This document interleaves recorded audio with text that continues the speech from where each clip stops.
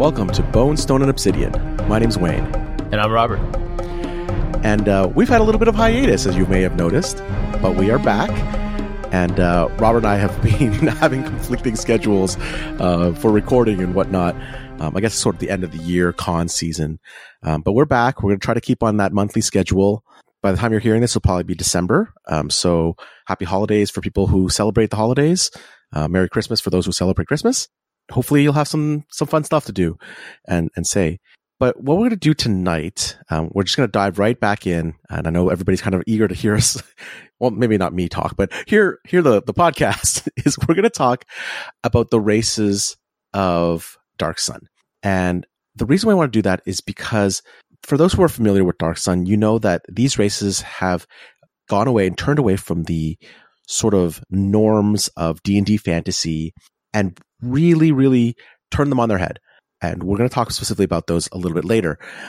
But also the fact that this was a huge departure when you talk about second edition, when you talked about the elf had, going back to my second edition knowledge, you know, the elf had a +1 to dex, -1 to con, that sort of thing. There was a standardized idea there. Dark Sun really changed that. So what we're going to do, of course, we're going to break it down into the lore, the story, and the mechanics. And we'll talk about, you know, second edition, a little third edition, and of course, fifth edition as we go through and go through. So Robert, why don't you start us off? Why don't we break down the races that we're going to talk about today?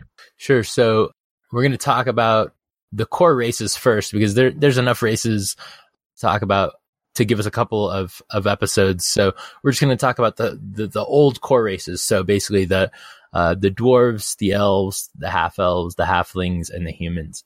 And an interesting point is that, Tim Brown and the people that created Dark Sun initially didn't want to have any of the core races in the book. So initially, but they thought, whoever the hires up at the time thought that would be too much of a departure. So they had to figure out a way to make them fit.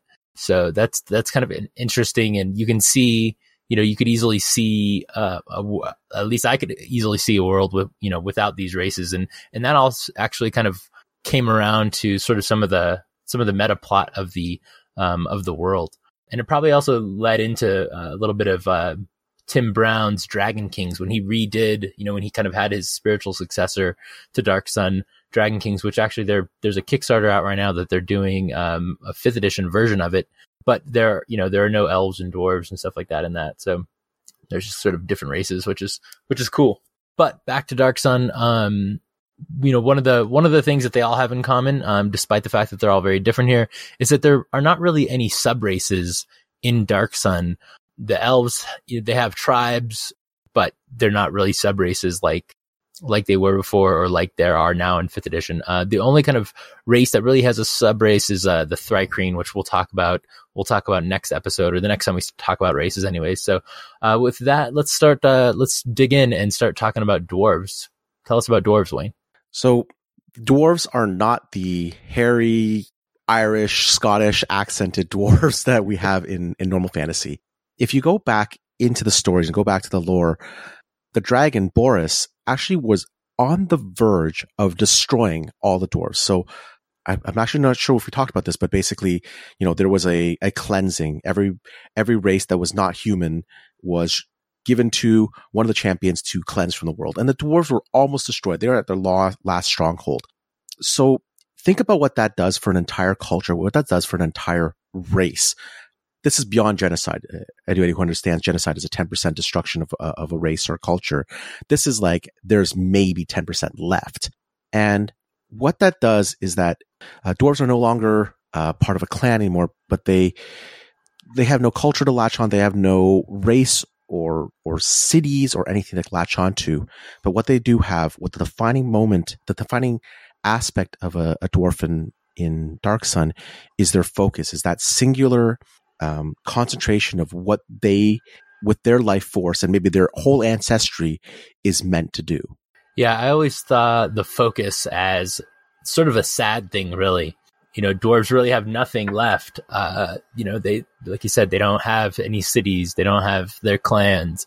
And so the focus is the sort of this thing that they latch on to, and they have to kind of complete their focus. And even if they do, not only is that in and of itself somewhat kind of sad, but even if they don't complete a major focus and they die, they become a banshee, which is this horrible, basically an undead dwarf that will haunt, any other person in the area, depending on, what the banshee does. It might stay in an area or it might move along. So it just like dwarves always seem sad. Like I really like dwarves. And because that focus is really their entire purpose. Yeah. Their race is decimated. They have any racial or cultural focus anymore. Mm-hmm. So they have to do it individually. And this is their beyond survival. This is the most important thing in their individual lives. And it's not even a group thing anymore. It's just, I must do this or be turned into a banshee and be called a failure, basically. Yeah. And, along the same lines of not having the culture, like they don't live underground. One of the things they kind of did away with in Dark Sun, not really did away with, but just lessened, is the idea of dungeons. And so there's not a lot of underground stuff. And so dwarves kind of lost that ability as well. So they don't have the ability in second edition to detect kind of sloping passages or to fight giants like they used to, which is interesting. I think they still could have kept the fighting giants. I think their focus wasn't that big of a bonus that I think, they could have taken that away, or they should have taken that away, but they did. And, that kind of changes them.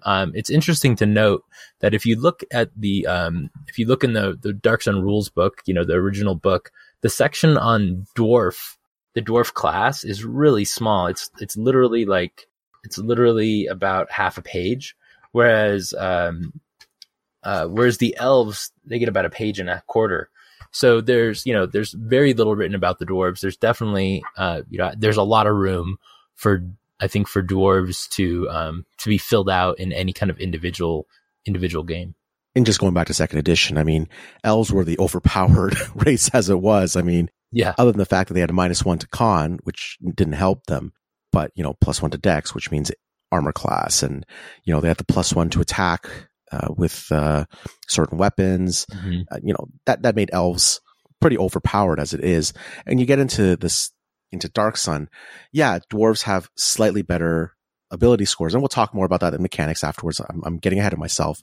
But you've taken away a lot of the things that dwarves had in a normal fantasy world. And they've taken that away. You've taken out the clan. You've taken away their sense of self or sense of being. Heck, you've even taken away their hair. I mean, dwarves are bald, right? They're not the hairy. You're not the hairy dwarves from you see in Lord of the Rings or whatnot, right? Yeah, one of the interesting things that was in one of the books, and I want to say it was a Troy Denning book, but I can't recall if it was or not. But they actually talked about how they kind of burned their hair off with lye, I think, which was interesting. In all of the original Dark Sun books, they just said they were bald and they were hairless, and they didn't really say why or whatever. And then that, they talked about burning it off like it was some sort of ritual thing. I'd have to go back and read that, but I always thought that was interesting. Yeah, I sort of remember that, but I can't remember the reference either. Well, let's move on. Let's move on to elves. So we talked about dwarves, and let's talk about the traditionally enemies or opponents of the dwarves, which is the elves. And the elves have changed dramatically as well from your forest dwelling, which basically there's no forests in Dark Sun. Mm-hmm. There's one, but like, let's say in general, there's no forest dwelling creatures, but now you got elves that are completely different in Dark Sun. Yeah. So the elves, the biggest obvious thing I should say is that they're tall. They're like 6.5 to 7.5 feet tall. So elves in most normal worlds are a little bit shorter than humans. They're, 5 to 5'8" or something like that. So these elves are really tall, and that's sort of I would imagine, I probably imagine that they just decided like, oh, let's make them tall to be different. And then maybe the running thing came afterwards, said, since they're so tall, maybe they can run. And so one of the things that they can do is, that's part of their culture is that they run, as a community. Even like pregnant mothers and old elves are supposed to keep up. And if they can't keep up, they kind of get left behind. So that's sort of, a little bit of self-sufficiency there. in their lifestyle. And again, they're always running. So they always have this, they have this tribal life, they don't have this sedentary life. So those are just a couple of things, there's a bunch more, but I'll let you talk about some more aspects of elven life. In second edition, traditionally elves were the ranger or the wizard. You see a lot of elven wizards. Mm-hmm. And in Dark Sun, obviously, wizardry and magic is treated completely different. So what you've done is you've really taken away that cultural aspect of the elves, like not just their homelands, like, again, like the dwarves, you've taken away their homelands. So now elves have become this nomadic culture, almost in a these traveling, not even circuses, but these traveling merchants, who are more known for being thieves in the elven quarters and the elven markets, the people who rip you off and traveling between cities, between areas in this nomadic fashion, where even the elves in the city are considered lesser because they don't run anymore. They don't travel anymore. Mm-hmm. And it's a very insular group, just like maybe the dwarves used to be, where they're like, you can only join a dwarven clan after proving yourself and you're not a dwarf or whatnot. Elves have done the same thing in Dark Sun now. They've created this tribal structure where you got to kind of keep up. You got to keep up with what they're doing, those kind of things, because that's really it. I mean, again, this is the Dark Sun thing of turning things on their head. No longer are elves the elegant, wizardly race. They're the, fast and nimble thieves and rogues, basically. Yeah. And I think, one of the cool things that they did is, they twisted those things. And so even though they're not known to be wizards, specifically, they still are, they accept all kinds of wizardry. And that means that, some elven clans are ruled by defilers and some are by preservers. So it kind of depends on the clan. But, since it's sort of accepted, that means any clan or most clans will sell components, spell components. So that automatically puts them at odds with Templars, of the city states, or with just other people, because some people don't like it, don't like magic at all. Even if your characters aren't elves, you might have a wizard in your party. So, you're probably going to have to deal with elves, and you can probably, make a deal with them, maybe about smuggling you out of the city or whatever. So, that kind of aspect kind of automatically puts them in alignment with player characters sometimes. And that lets them, you were talking about the friendship thing, that lets them maybe be, at some point become friends with some elves. And one of the things, they are very insular, like you were talking about, and they will create tests of friendship to slowly kind of let outsiders into their tribes. And sometimes those tests of friendship can be dangerous and seemingly reckless, but they're there to make sure that somebody's really there, really going to be there for the person, for the elf, or for the tribe. And, that is, I thought that was, always a really cool aspect. We talked about how, they're runners. They have this view by others that they are thieves and raiders, but in fact, most elves are usually herders. The majority of tribes are herders. They herd creatures that can keep up with them. So, Kanks and Crodlu, that can constantly run or run fast. But if something happens to their tribes, if a giant windstorm comes and decimates their tribe, or some other creature, or the dragon comes or whatever, they will turn to raiding to do what they have to. And then there are those tribes that maybe instead of, if something happened to them and they didn't want to turn to raiding, so instead they turn to trading. And so there are multiple different kinds of tribes. One of the cool things with Dark Sun Elves was the Elves of Athas book that came out. It was completely drawn by Tony DiTerlizzi. And so his style, if you're familiar with Planescape, his style is very soft. All of the drawings he did for that book are amazing. And that book really, really lays down, elven history, elven tribes, and all the different kinds of tribes there are, the different names. I always love the kind of elven naming convention, which kind of follows along with some of the other worlds, but there's a lot of multiple letters, like the same letters. So multiple vowels. And then there are apostrophes here and there too. And so there were a number of words that you could write small sentences, short sentences in Elven, which I thought was cool. I'll admit, I've actually never read that book. Oh man, it's one of my favorites.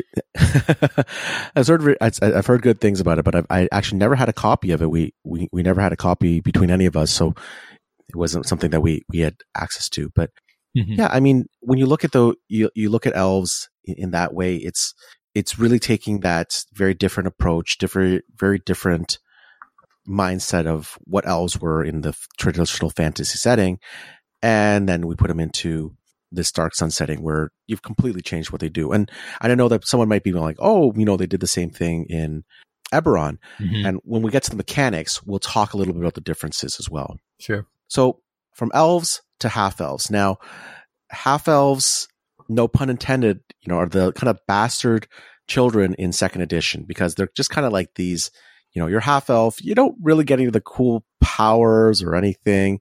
And I remember whenever we played second edition, and people out there can correct me if they're wrong as well, but, humans, DMs used to be like, oh, humans kind of have nothing.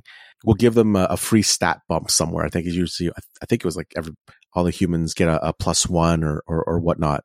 I guess what Dark Sun did with half elves is sort of bridge some of that gap between not really having any abilities and giving them something very unique for the half elves. And you see that in 5th edition now too, where a half elf is not like a mix of the human and the elf abilities. They've done something completely different. And they really did that here in terms of not having a culture like that traditional, you're a child of two worlds and not really in either one. That they kept. And that's been the signature of half elves. So I think in that sense, half elves are the most like their fantasy D&D counterparts. Yeah, definitely. In some worlds, you can play a half elf that was maybe raised by elves. It's super difficult story wise in Dark Sun, just because of the fact, the whole you have to keep up, you have to run, and half elves just can't do it. They can't keep up with elves, and so it automatically kind of puts them on the outside of elven society. They will most likely just be part of human society, but even there, like you said, they're still sort of shunned. I feel like that is sort of a holdover from standard fantasy in Dark Sun. I don't really think they should be shunned, because as once we get into humans, humans have all kinds of different alterations to their appearance. And so I don't see why. I mean, I guess there's just the cultural thing of elves. And so, but I don't know. It always felt a little bit forced to me. I guess I never really had too many or any that I can think of half elf characters in my games. I think the reason for the shunning is very dependent on the fantasy world. That's always been one of those. It's been a trope. It's a D&D trope. Definitely. In Dark Sun, it is more so the fact that for the elves are not going to accept the half elf because they can't run as fast and they can't keep up. And a lot of times it's just a dalliance and then they're gone. On the human side, it's more that elves are untrustworthy, and these half-elves are more elf than human. So they're untrustworthy as well, just by their parentage. On the elf side, it's like they're more useless. I don't want to say useless, as no child is useless, but they can't be integrated into elf society. So that's where they've created this world where this can happen. And it's got a little more natural feel rather than just being like, no, because you're half of one and half the other, you don't fit in anywhere. Half elves basically have, again, we go through this, have basically no society, have no culture. And that's a very standard trope in D&D. They have some special abilities to make up for that. We'll talk about that in the mechanics as well. So from half elves, we're going to move on just because not too much to say there. Yeah. We're going to talk about halflings. This is the major one that, you start reading Dark Sun and you're like, what? They're cannibals? And technically that's the incorrect use of the term, because they don't eat their own kind, but they'll eat other intelligent and sentient creatures. In a moment, yes. I really love that aspect of them. They are so their mindsets are so alien to the rest of people of Athas, in that they will eat them And like, if they're raiding, I love the fact that they say like when they raid, like they don't really know what they're raiding for. They just go and raid. And once the leader decides that they've found what they were looking for, or, they get enough captives or whatever, then they're done. Like, I love that they're not like out for something specific, because one of the things about them is, they are very tribal as well. Unlike elves will fight each other, over whatever they want, but halflings recognize that it does them no good as a race to have conflict with other tribes. So all of any conflict that comes up between tribes will be ultimately settled peacefully, and a halfling will even help kind of their other halfling enemy, because they will never kind of cross them or lie to other halflings. So it's a cool society that is very different from Dark Sun and other worlds. It's very interesting in that they're sort of outside of the society of Dark Sun, in that they live in the forests, which most people think don't really exist. And so they're rare, and they are alien, which is cool. This is a really great example of something being turned completely on its head, because the D&D trope of halflings is this welcoming, very friendly race that integrates well. I mean, halflings are often mentioned. They're integrated into human and other societies, even though they do have their own culture. And you turn it on its head, where this is a very alien-minded race, where they believe that other cultures are food. It's perfectly fine to have them as food. People fear them. I mean, generally in D&D, you don't fear a halfling. Like, one or two might, it's the ninja thing, where it's the inverse proportional ninja thing, where the less ninjas it is, the more powerful the ninja is. So there's like a billion ninjas, they're all really, really weak. But if there's one ninja, he's really strong. So that's like the halfling thing. But now you turn it on and you're like, they've turned into like these kobolds, but they're still halflings. They're still powerful individually. So a halfling is in the city, and people are wary of it, because are they going to bite me and eat me, or what are they going to do? Are there more of them? That kind of thing. Mm-hmm. And it really turns the culture around as well, because, halflings are the original race on the planet. Like the planet was, they were the first ones there. Yeah. Always a little interesting thing. So we've gone through those. Before we get into humans, I just want to mention one thing that I'm sure a couple of our listeners are very happy with. There are no gnomes in Dark Sun. Yeah. They are dead. They've been wiped off the planet. Uh-huh. So we're not going to talk about them, because as for culture, we don't really know anything other than a couple mentions here or there. So finally, let's get into humans. Again, one thing is that humans are the standard race. We can understand human beings. Just as a side note, in the real world, we call them human beings. I've been corrected by my English teacher before. You don't call someone a human. It's considered rude. It's not actually technically correct. You have to call them human beings. But when there's multiple races, you can call them humans. So humans are your standard race. They are the most prolific. They are the ones that were quote unquote spared from that time of cleansing. And they give us a baseline for D&D. That's always been that D&D trope. Now, obviously, the humans of Dark Sun are still not quite the same. The humans in the original box set talk about how many of them are mutated, and they have a marked alteration to their appearance. They might have, just kind of bizarre facial features like large chin or nose and pointed ears, which again, going back to the half elf thing, they have pointed ears too. So still not seeing a whole lot of that, but they might not have facial hair. Their skin color might be different. And, obviously if you're in the sun, you're going to have darker skin, but this kind of talks about an actual kind of coppery hues of gray or patchy kind of skin.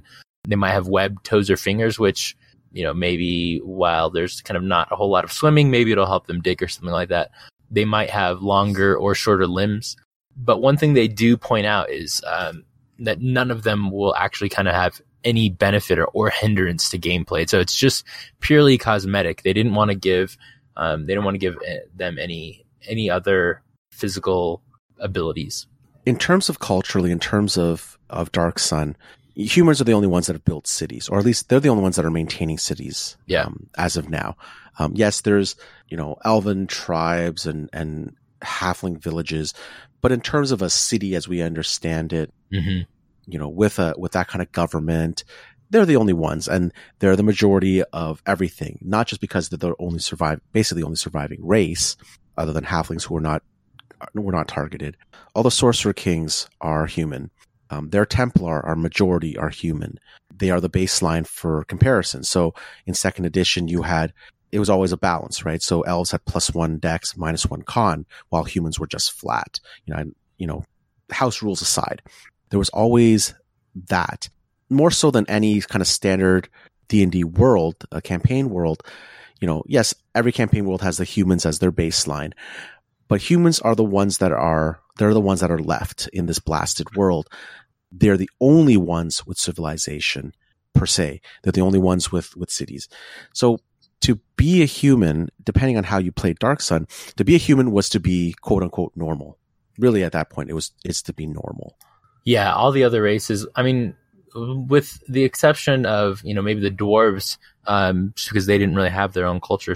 But all the other races were definitely outside of sort of the normal civilization. Although most of the cities are sort of melting pots, although some of them have, like in books like the Veiled Alliance, they talk about different percentages in each city state, but still the humans are the vast majority. And, talking about the culture of the humans, one of the things that Dark Sun did to get away, again, talking about the changes of Dark Sun versus kind of standard fantasy, is they try to get away from that pseudo-European culture that was prolific during that time. Right. And the way they did that was by having these major city-states each take on a different culture of the earth. And so, nowadays it might have been like, if you were to do that, it would probably be, I would imagine that people would just kind of take some very light kind of touches from those cultures. Whereas in Dark Sun, the aesthetics were there, but also kind of the underpinnings sometimes of the culture. So like Balak is very sort of Roman in style. And so there are senators and things like that. Although, it's ultimately ruled by the Sorcerer King, but that's, not a whole lot different than Caesar. So, that's based on that. Then there you have Gulg that is based on some African societies, Nibene that is kind of based on sort of like, Southeast Asian societies. Uruk is kind of Sumerian. Ram is definitely Indian, and Draj is kind of Olmec or Aztec. And then Tyr is sort of, it's sort of like vanilla in that there's not a whole lot there, but it is somewhat of sort of like a Phoenician kind of vibe. And then some of the other city-states, Caladne is very, even though that's ruins, that culture used to be very much Egyptian. The two that really didn't seem to have any, or maybe I just didn't pick up on them, but Yarmouk and Gaestanol are ruins of city-states, and used to have Sorcerer Kings, but they don't really have a heavy influence that I could detect in, because little was written about them really. Yeah. And then up north, there are a couple other city-states too, and Kern was never really talked about what that city-state looked like. And wow, I cannot remember the name of the other one. But the one that's ruled by Daskanor, I feel like it's got a very sort of Chinese feel to it, probably because it was sort of like walled off, and it was created during in the 90s, so China was still a big enemy of the United States and stuff. So I feel like a lot of that is sort of Chinese related. I think also because they were filling out the rest of the cultures, and they're trying to put some things in afterwards, because that's, I don't want to say an afterthought, but second edition, like there's a lot that was not included. Right. That actually segues very well into talking about the story of these things. And we've talked a little about that. Today, we've mixed a little bit of lore and story together, but what is the role that these races play in Dark Sun, and specifically in your campaign in general, and specifically for Robert and I? Robert has really hit the nail on the head when we talks about the humans. Humans, because of the prolific, well, in terms of Dark Sun, humans are so prolific that instead of creating cultures of, the elves represent this culture and the dwarves represent this culture, the humans have started representing the known human cultures to kind of give it that thing. But the races don't seem to, like, the races don't specifically seem to play into that as much, but they seem to create another role. What do you mean, what do you mean create another role? What are you thinking about there? So let's think about a traditional D&D setting. The elves play this, the timeless, the arcane, the fae. They play this role in the mesh of quote unquote humanity. But that role has been changed because now the human societies have covered these different gamuts of different types of human societies. Gotcha. So I almost feel that when we talk about the story, and I think I feel like Dark Sun is very much this, is that when you talk about Dark Sun, we're no longer talking about a story about a culture or a story about a race. You're very much into the individual, because even though this individual might come from this city state, or might come from here, or they might come from this elven tribe, it is completely different when you're an adventurer. You don't have to pull from that trope anymore, because now you are playing to this specific thing in that race. Yeah. So I think, just kind of thinking about that, the elves specifically, somewhat reminded me of, they seem to be sort of like this, like the Native American kind of, they're tribal, they're kind of outside of society. And I think you can see those aspects, but I think they did such a good job of making them their own that it's not like pandering to sort of that view. It's just sort of like they just happen to share some of those aspects, it seems like.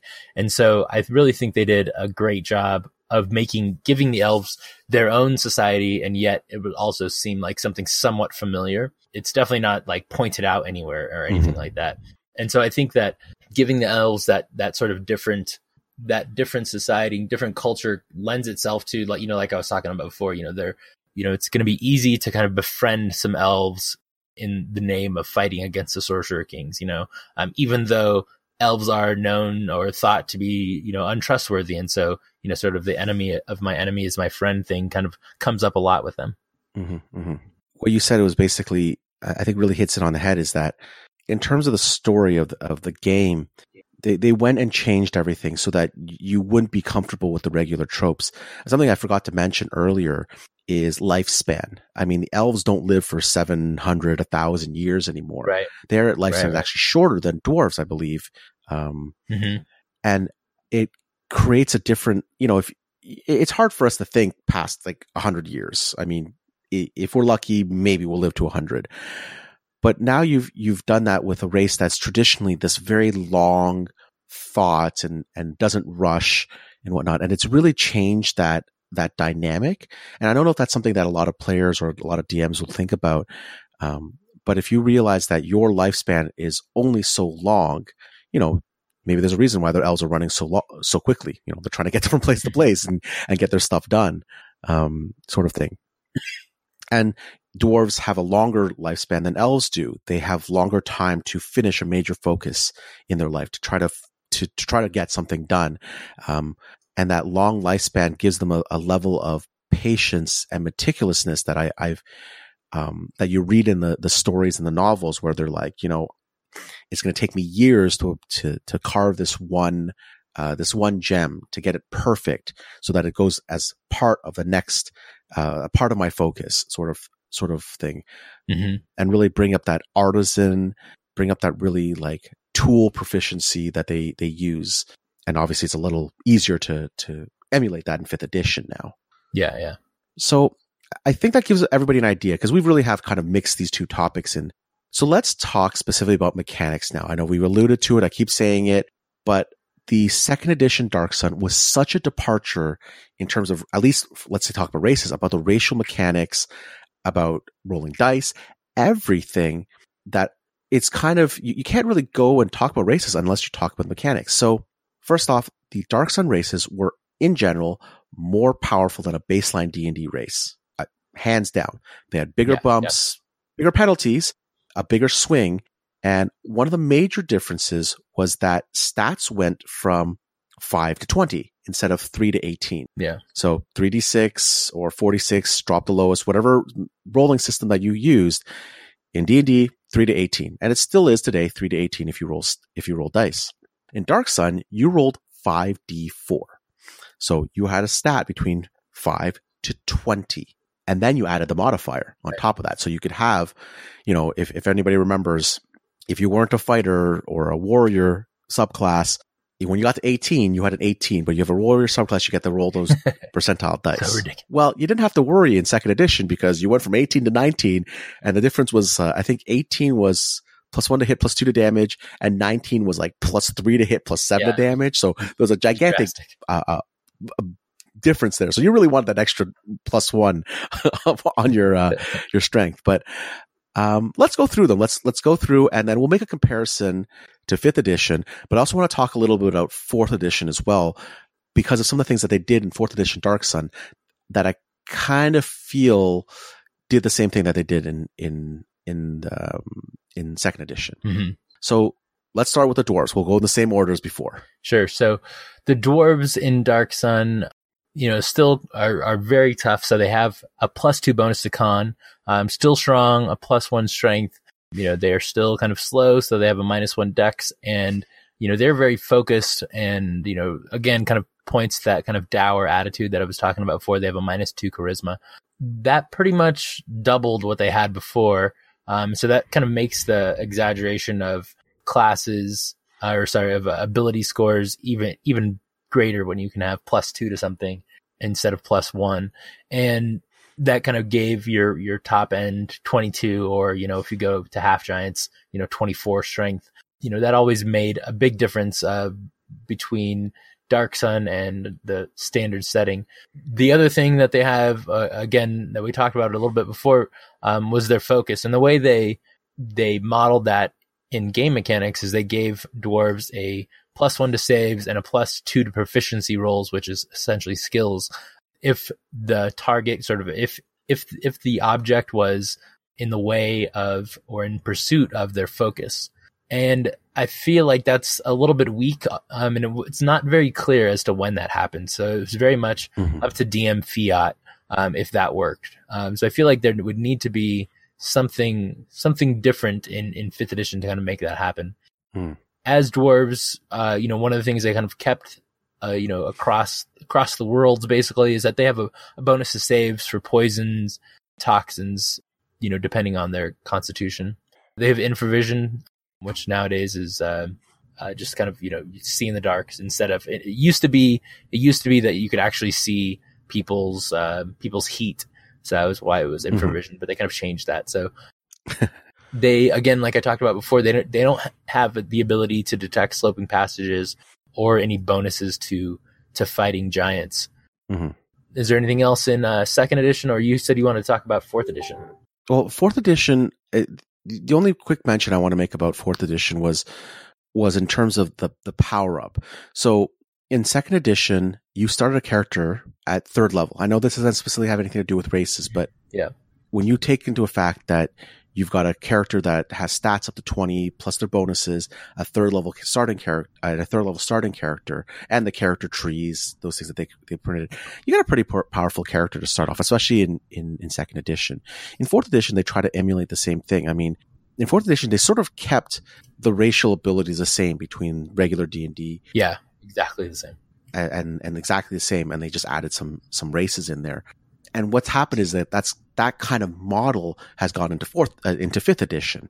But one of the things that they introduced in 4th edition was the thing about themes. And I think that's one of the things that you can emulate some of these things very, very well. Now, in 4th edition, dwarves did not have a focus.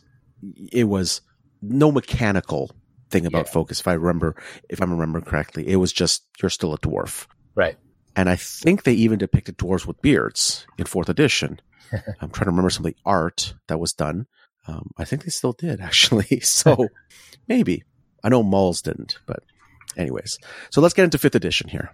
Sure. So if I was running 5th edition, actually, let's go back real quick because I just looked up something when you were talking about the dwarf focus. So on athis.org, I did an interview of Robert J. Schwab for his book Deathmark, which was a Dark Sun novel. And I asked him, what he liked about Dark Sun. One of the things he mentioned was dwarves. In his book, he talks about there's a dwarven banshee and stuff like that. So I wanted to ask him, why didn't you guys, do anything with the dwarven focus? And, if you could do something mechanically, what would you do? Mm-hmm. This is what he said. I'll read it. He says, "This is a tricky one, and it's something we tossed around and argued about during design. The challenge here is that the focus is really a role-playing tool with mechanical consequences. Since we didn't want to force players into this story element, we handled the focus concept as purely a role-playing device, as we described under the dwarf entry in the Dark Sun campaign setting. For longtime fans and folks who want this element to be more prominent, I propose to use the following rule." So he gave a 4th edition focus rule, and we'll put that in the show notes. But suffice to say, basically, that when you undertake a major or minor quest, you can choose to make that your focus. And until you complete that quest, you gain a +2 bonus on ability checks and skill checks relating to complete the subject to the Dungeon Master's approval. Now, if you undertake different quests while your focus remains unfilled, you're on a -2 to ability checks related to the other quest. So, that's one way to do it. I kind of wish they had put that in there because, it kind of makes it fall flat. So it is a difficult thing to do. And I don't know if I necessarily have the answer or like how we would do that for 5th edition. I would think that something simple like you get advantage rolls made in direct alignment with your focus. That's still, again, it comes up to kind of DM fiat. Whereas you could put a little more limitations on that by saying like you can use that once per long rest or twice per short rest or something like that. And that would give it something a little more finite. I would also give dwarves just the +2 to con and +1 to strength. Mm-hmm. Most things in Dark Sun in 5th edition, don't have the negatives. So, that's something that would be easy to do. If you do want to give Dark Sun that extra little bonus, maybe give them something else on top of it. I would keep all the race abilities at still 3 to 18 in 5th edition, because that's how the system is built, with 3 to 18 in mind. So I'd be careful about going too much more than that. Yeah. I would keep their advantages to saving throws against poison damage. So I would just give them advantage against those. I would give them some tool proficiencies. Since they don't really have a sub race, I would probably just take one of the sub races from 5th edition and give them dwarven toughness, so they gain a hit point maximum increase by 1 and increase it every time they level. How about you? Do you have any thoughts on 5th edition stuff? Yeah, pretty much. I mean, the focus is the thing that's the most difficult, and that's something where I agree with you. It would be more something more like get advantage on a roll, make it in the player's hands because they know the focus. So once per short rest or once per long rest or something like that, where they can automatically get advantage, something like that. That's the 5th edition adaptation that I would take to that. Mm-hmm.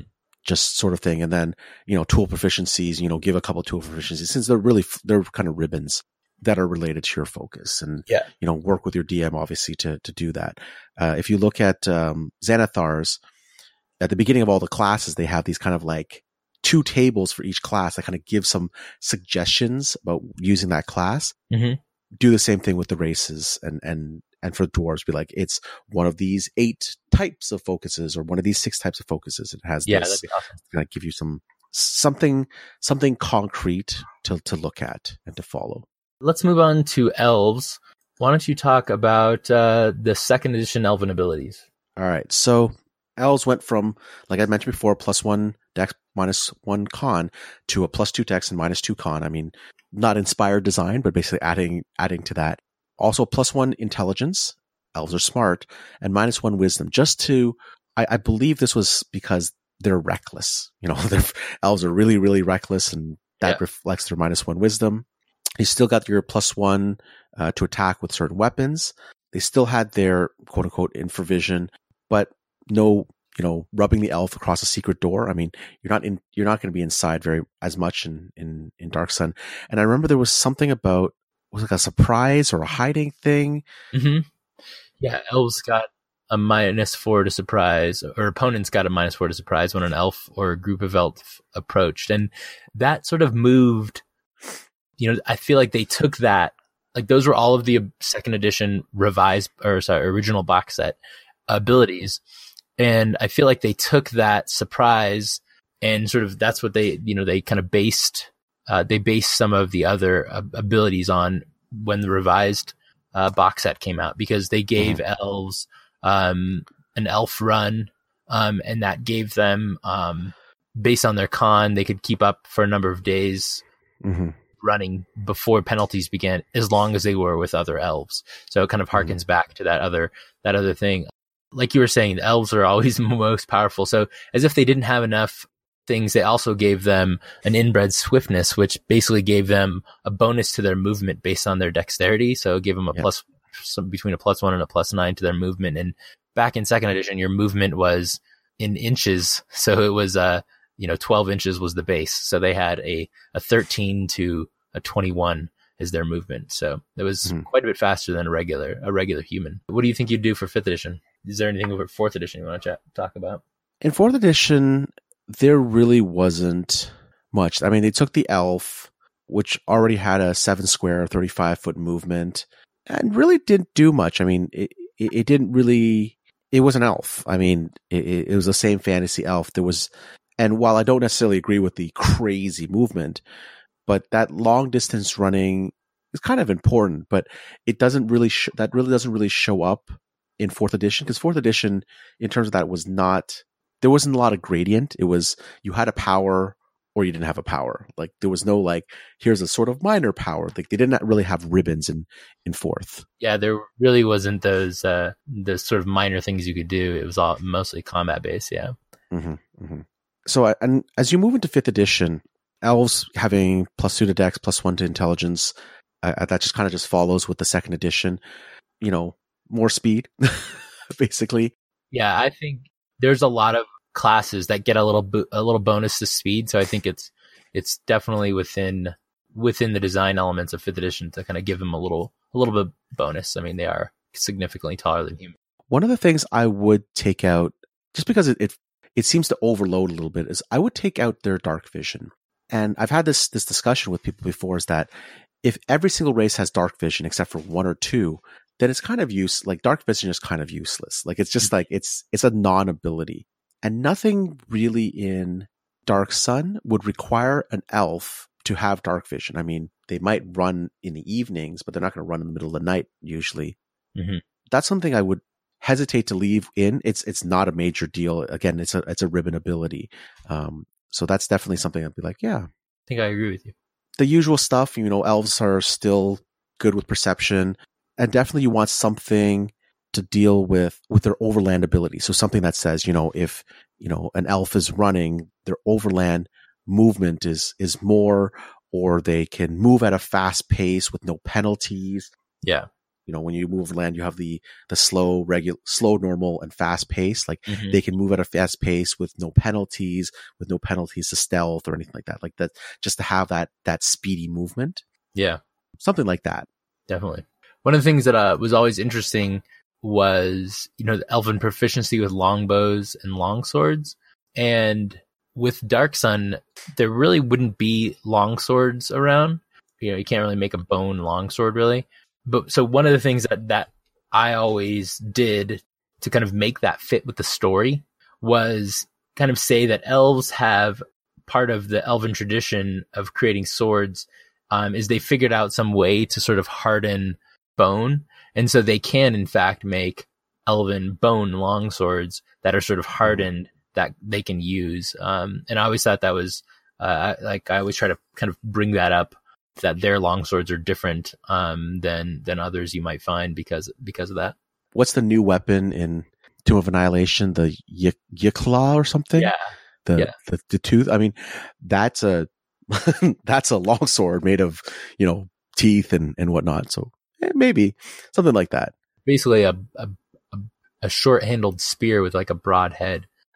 But yeah, I mean, and then we were just playing Lost Shrine of Tomoe-chan, and the party just found a longsword that is a wooden weapon. It's a magic weapon, so it's wooden, but it also has obsidian blades, implanted in it and all around. And that's basically a Makawito, which is,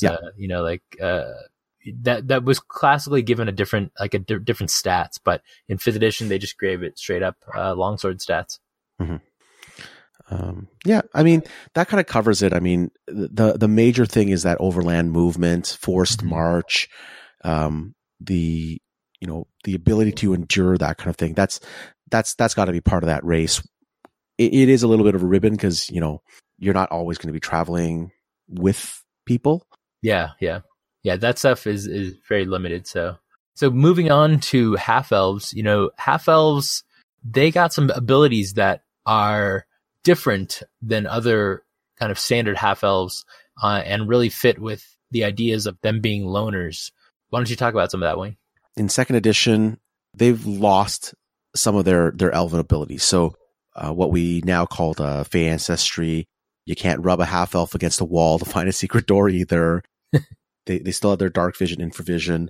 They had the human ability to have no class limits or whatnot.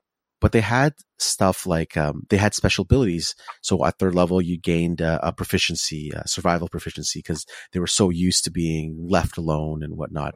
And at fifth level, you'd gain a special pet, almost like a familiar. All the half elves in Dark Sun had some pet running around, like a weird frog or a lizard that basically was just hanging around them. Translating that into fifth edition, I don't have much to say about fourth edition half elves. Like really, no changes whatsoever there. Yeah. But in fifth edition, you're looking at a slightly different half elf than you do in a normal edition, because while you can just use half elves as is, again, I would take away the dark vision because again, you have elves have no need for dark vision. Humans have no dark vision. To leave that in, it just seems like doesn't seem to have any use particularly. But to keep with that survival proficiency, give them survival. If you want to try to mimic that pet ability, give them something that does that. Now it's eluding me. Doesn't the gnome have something? No, gnome has ability to talk with animals. Yeah, they have the ability to talk. Yeah, something like that. I mean, that's a ribbon ability, but that will sort of emulate a little bit. Mm-hmm. That's pet thing. I mean, you could even do something. I don't know. I'd have to think about it more, but just something like maybe an animal friendship. Something equivalent to the animal friendship spell or something like that. Yeah, it's like something simple. Or, you could even do something easier than, lighter than even like a ranger. Just give them, a quarter hit dice beast or something like that.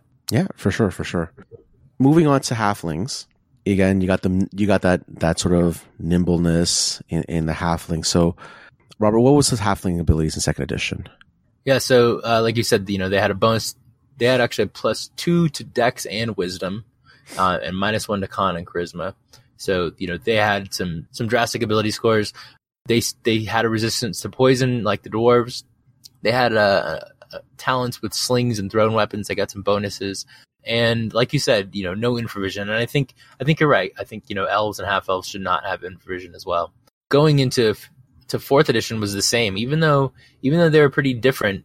Everything in the fifth edition or fourth edition campaign setting book is like, there's nothing that talks about the regular races except for just, some details, but there's no really stats. Mm-hmm. I think there might have been some powers that you could do something with here and there, but there was really very little for any of the standard races. They tried to sort of just port those over as much as they can, which is kind of did a disservice, really.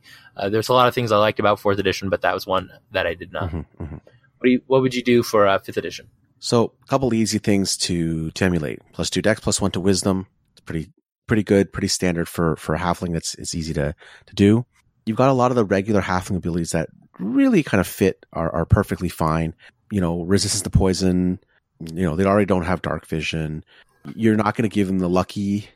My fifth edition foo is off today. The halfling luck ability, like you're not going to give them reroll ones, that kind of thing. But they are hunters. They're survivors. So, I mean, maybe you want to give them survival proficiency, automatic survival proficiency. They've got stealth, like they're hunters, right? So stuff that matches that. Mm-hmm. If you want to give them proficiency in intimidation, I mean, nobody wants to meet a halfling in a dark alley, right? Sort of thing. I mean, I don't know if I would give them proficiency. Maybe their feral nature give them an advantage on those checks, but which is worth maybe just as much as proficiency. But I don't think they're necessarily naturally good at it. It's just that culturally, people are afraid of them. So, but yeah, like you're saying, some bonuses to stealth and stuff. So that's about it for halflings. So we'll move on to humans, and humans have classically not had any kind of any changes to their character, but the way that they were shown to have abilities was that they could. There was two things. One, they could dual class. So back in second edition, non-humans could multi-class. So you could be the same thing at the same time. So like if you're a fighter, if you're a dwarf like fighter cleric, you would go up in fighter and cleric at the same time. But you were severely limited in most cases to what levels you could gain as a non-human in any given class. So that was how previous editions limited that sort of stuff. Humans, again, they could dual class, which means like they could go up in one class and then they could switch to another class and then go up, which is sort of weird. I mean, that has some history in Dark Sun as far as how the Sorcerer Kings were plotted out, being wizards and then psionists to become Sorcerer Kings. And one of the big books, Dragon Kings, talked about doing that for clerics, having them become elementals. And again, I think only humans could do it, but they had to be dual class to do that. So that was kind of how the humans were shown to kind of shine over the other races, in that they could do those dual classing, and also they didn't have level limits for their classes. So those were the only really real abilities that humans got. If I remember dual classing correctly, it wasn't that powerful either, because you would be like, let's say I'm going to 4th level, and you dual class and start over. You couldn't use the abilities from your previous class until you got to a higher level, and then you wouldn't get new hit points. Like, it was a little bit ridiculous. I mean, at second edition, what are you going to say, right? So yeah. In 5th edition, I really don't see any changes need to be done for humans. It's pretty much a balance game as it is. So if you either have a +1 to all your stats or you take the feed instead, it's pretty much the same.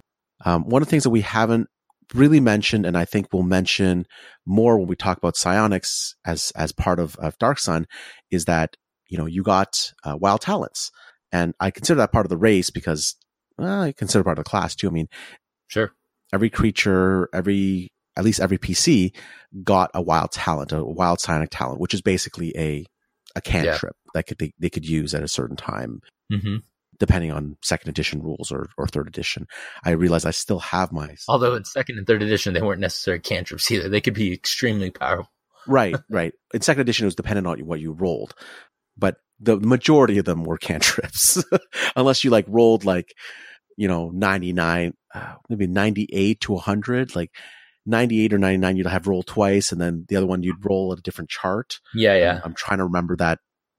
I'm trying to remember that chart, and I don't quite remember the exact numbers. Yeah, but definitely for 5th edition. So what I do in my 5th edition game is I just made a little chart of 20 powers that are basically spells. I just took spells, and some of them I kind of limited, if it was, I can't even remember, I can't think of it off the top of my head, but if they were limited to doing to other people, then I would say if it's psionic, you're sort of limited to doing it to yourself. So that was one of the things that I always took from second edition psionics, slightly off topic, was that a lot of it was kind of pointed towards the self, pointed towards the person that was doing the psionics than other people. So that's where in third edition, they sort of started getting away from that, and having a lot of external powers. And so I really like the whole pointing to yourself. That's the whole idea. It's your own mind and your own body. But anyways, so I would, just created this chart, and then I have people roll on that, and they're mostly cantrips, but some first level spells for the higher level stuff, or the higher roll, I should say. So we still do, that's kind of the one random thing we do in my Dark Sun games. That pretty much wrapped up our topic. I mean, we are going to come back to this, and obviously you've realized that we've only talked about the traditional quote unquote D&D races. We're going to talk about the more esoteric and the more, for me, the ones that I like playing, races in Dark Sun, in a future episode. But that's basically it. I hope everybody enjoyed that. I know that it's been a little while since we last put a recording out. Thank you for waiting. Thank you for our audience. You guys are great. So, Robert, if people want to reach out to you and talk with you and pick your brain about Dark Sun, what's the best way to reach you? Sure. So, I'm always around on Facebook. You can just look me up there. On Twitter, you can find me at Radu76. That's RADDU 76. sometimes on Google Plus. If on Facebook, there's the Dark Sun group. You can join there. There's several thousand people in there now. On Athos.org, you can go to arena.athos.org, and there's some forums there. People chat about Dark Sun there. And then if you really want to get a hold of me and we can, you really want to talk a lot, I'm running a Patreon. In that Patreon, I run Adventures League games, some of my author-only games, but I also do right now a monthly Dark Sun, but I'm hoping to either get another game or push that game up to kind of twice a month. But you can reach me there at patreon.com/darksun. And I'm going to starting in December, I'm going to be doing some free games. So just if anybody wants to play, sign up. I'll pick 5 people out of all the people that sign up, and we'll play, 4 hours of Dark Sun. And you can find me at lookingforgm.com with those free games. So if you look me up there, I'm Radu. You should be able to, just find the listings. And I will be going to conventions coming up next year.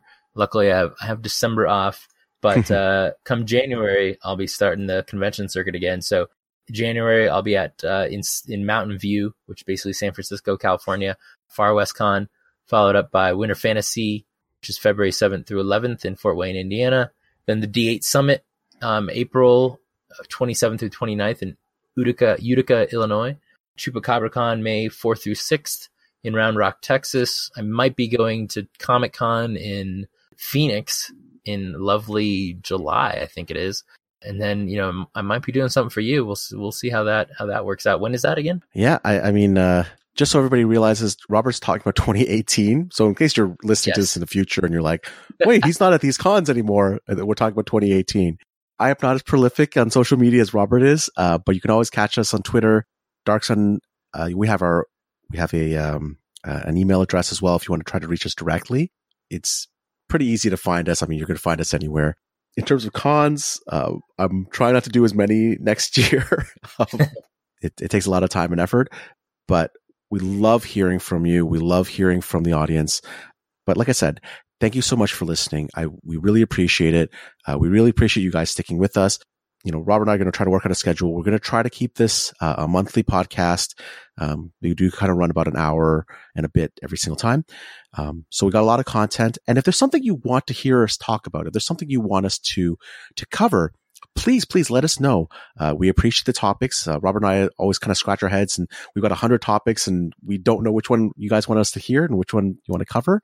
So please let us know. Regardless, thank you so much for listening. And this has been Bone Son of Obsidian. Till next time. Bye-bye now. Bye-bye.